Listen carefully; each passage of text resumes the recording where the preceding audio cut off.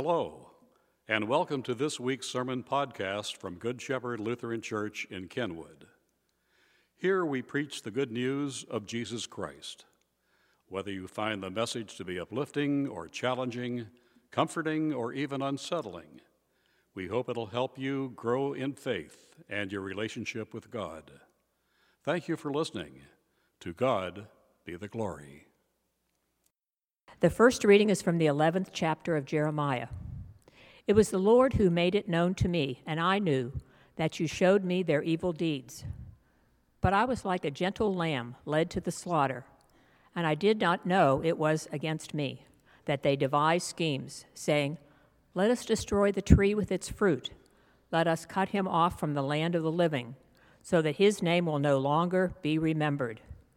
But you, O Lord of hosts, who judge righteously, who try the heart and the mind, let me see your retribution upon them, for to you I have committed my cause. The word of the Lord.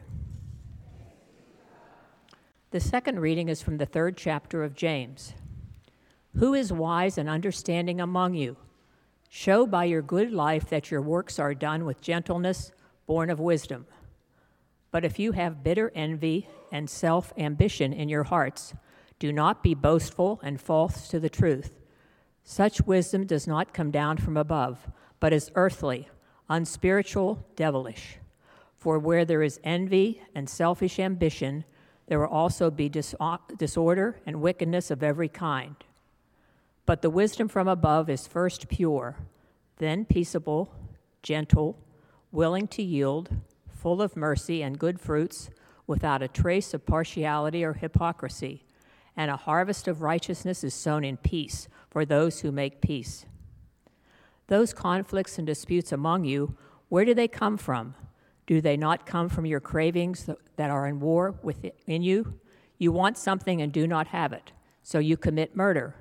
And you covet something and cannot obtain it, so you engage in disputes and conflicts. You do not have because you do not ask. You ask and do not receive because you asked wrongly in order to spend what you get on your pleasures. Submit yourselves, therefore, to God. Resist the devil, and he will flee from you. Draw near to God, and he will draw near to you. The word of the Lord. Please stand for the reading of the gospel. The Holy Gospel according to St. Mark. Jesus and the disciples went on and passed through Galilee. He did not want anyone to know it, for he was teaching his disciples and saying to them, "The Son of Man is to be betrayed into human hands, and they will kill him, and 3 days after being killed, he will rise again." But they did not understand what Jesus was saying and were afraid to ask him. Then they came to Capernaum. When he was in the house, he asked them, "What were you arguing about on the way?" But they were silent, for on the way they had argued with one another who was the greatest. Jesus sat down, called the 12, and said to them, "Whoever wants to be first must be last of all and servant of all." Then he took a little child and put it among them, and taking it in his arms, he said to them, "Whoever welcomes one such child in my name welcomes me. And whoever welcomes me welcomes not me, but the one who sent me." The Gospel of the Lord.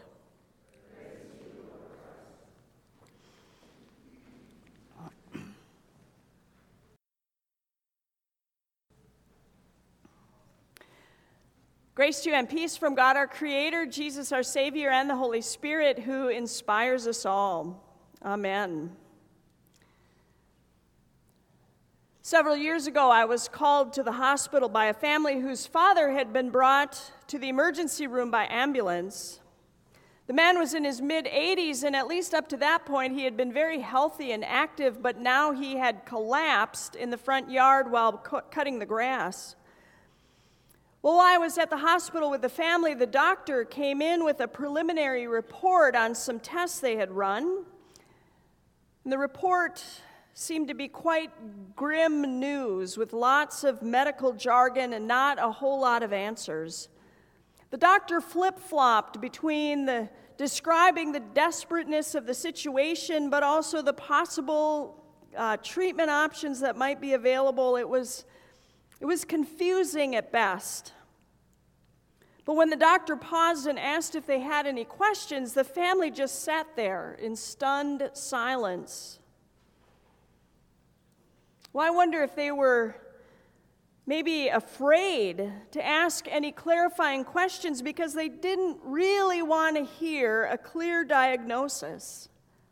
The future for their father looked uncertain and grim, and perhaps living in the murkiness of unasked questions felt a little less scary right then. Well, I wonder if that's the same thing that was going on in our gospel lesson today. Jesus was saying some pretty grim and scary things to the disciples. He was talking about betrayal and about suffering and about dying and then rising from the dead. It was confusing at best. And when Jesus paused for questions, those disciples sat in stunned silence. The gospel writer tells us they didn't understand what Jesus was saying, but they were afraid to ask him any questions. Maybe they didn't really want to know a clear diagnosis for the future Jesus was talking about, and living in the murkiness of the unasked questions felt a little less scary. Maybe they hoped if they didn't ask Jesus any questions, all that he was talking about would just go away. Ignorance is bliss, right? Well, what the disciples did next reveals that they still had a lot to learn.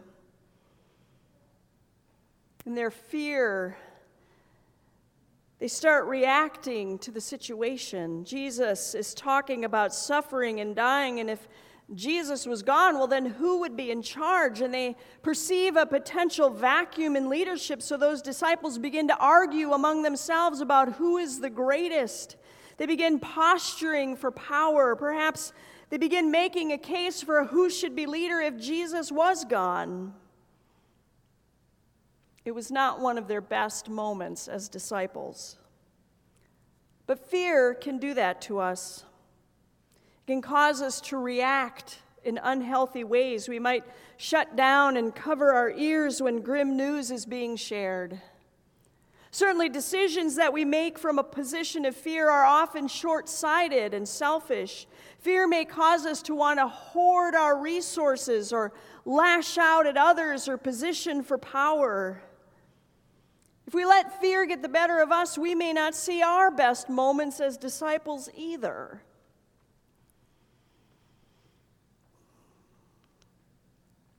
Last week, I read a newspaper article that said that out of all of the major cities in the U.S., Cincinnati ranks second highest for children living in poverty.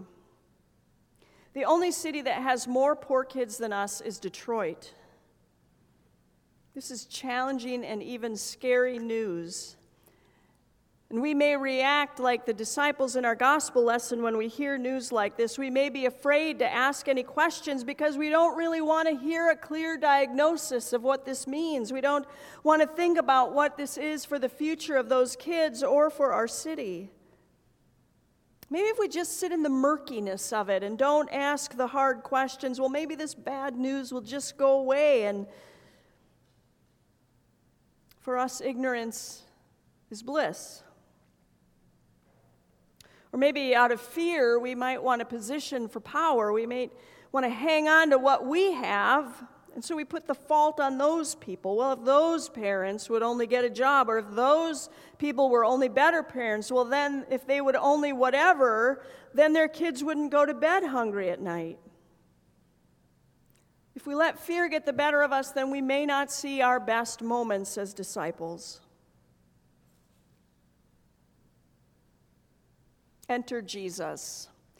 Jesus shows us that life in the kingdom of God is different than life in the world. I mean, we're always going to have some fear, but Jesus shows we don't have to let it dictate how we live. So Jesus gathers those scaredy-cat disciples around him, and he takes a little child, little child who in that world would have represented the most vulnerable and the least valued member of society. He takes that child and he puts it in his lap and he says, "Whoever welcomes one such child as this, in my name welcomes me."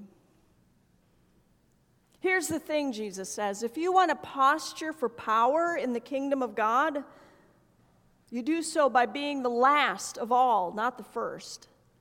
And you do so by being a servant to everyone.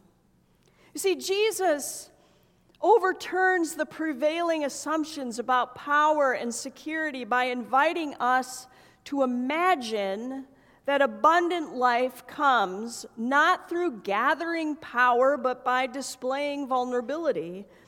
Not through achievements, but through serving. Not by collecting powerful friends, but by welcoming children. In the story I read about childhood poverty in Cincinnati, the writer was local. And in the article, he did an interesting twist.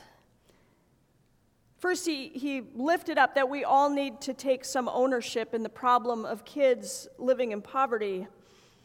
But he really began by making his own confession. He thought about his own life over the last year, and he said over the last year he had not done anything to alleviate this problem in our city. He had not volunteered at a soup kitchen or at a homeless shelter. He had not gotten involved in tutoring at any school. He had not even given any monetary donations. And he decided that this is no longer acceptable. In other words, he decided that ignorance is no longer bliss. And that it is time to start asking the tough questions and to stop reacting by posturing for power. Now, I don't know if the guy who wrote this article will make any real change in how he responds to poverty or not. I mean, if he's a follower of Jesus, he has a model for how to do it, how to welcome the least and the lost among us. And he has an invitation to not let fear dictate how he lives his life. And we have the same model, and we have the same invitation from Jesus. A couple of weeks ago, I told a story about how Roger and Belinda Perna, who are members of Good Shepherd, and others of you mobilized this summer together and to help a woman who is in a wheelchair and was in a tough spot. With their labor of love, they were able to transform this woman's living situation by making some improvements to her home, and they just improved her life at the same time. So that got me thinking, what if each of us or each of our families, what if we all just mobilized and each just helped one child in poverty or one vulnerable adult or one neighbor in need? I mean, Jesus said, "Whoever welcomes one such child in my name welcomes me." I mean, what if we all decided that ignorance is no longer bliss? And we started asking the tough questions. What if we decided to stop reacting by posturing for power? Well, maybe then we would see our best moments as disciples. You see, life with Jesus means that we don't have to cover our ears and hide from grim news. In fact, Jesus calls us to enter into the grim news places and bring good news. The good news about Jesus, the one who did suffer and die and on the third day rise again. The good news of Jesus who gave his life for the world, the whole world, including the grim news and the scary places. The good news that Jesus welcomes the least and the lost and the loveless. You see, I think the only real remedy for our fear is resurrection, and the hope of resurrection. And that is what Jesus offers us. You see, really with Jesus, our diagnosis is really very good. Because the diagnosis for all of us is new life and salvation.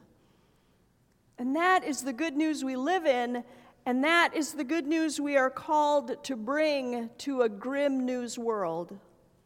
Amen.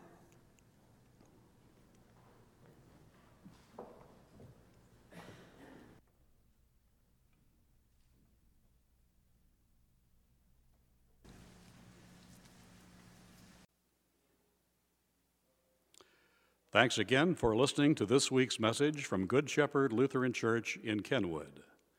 Please browse our website for other opportunities to grow in faith or serve the Lord.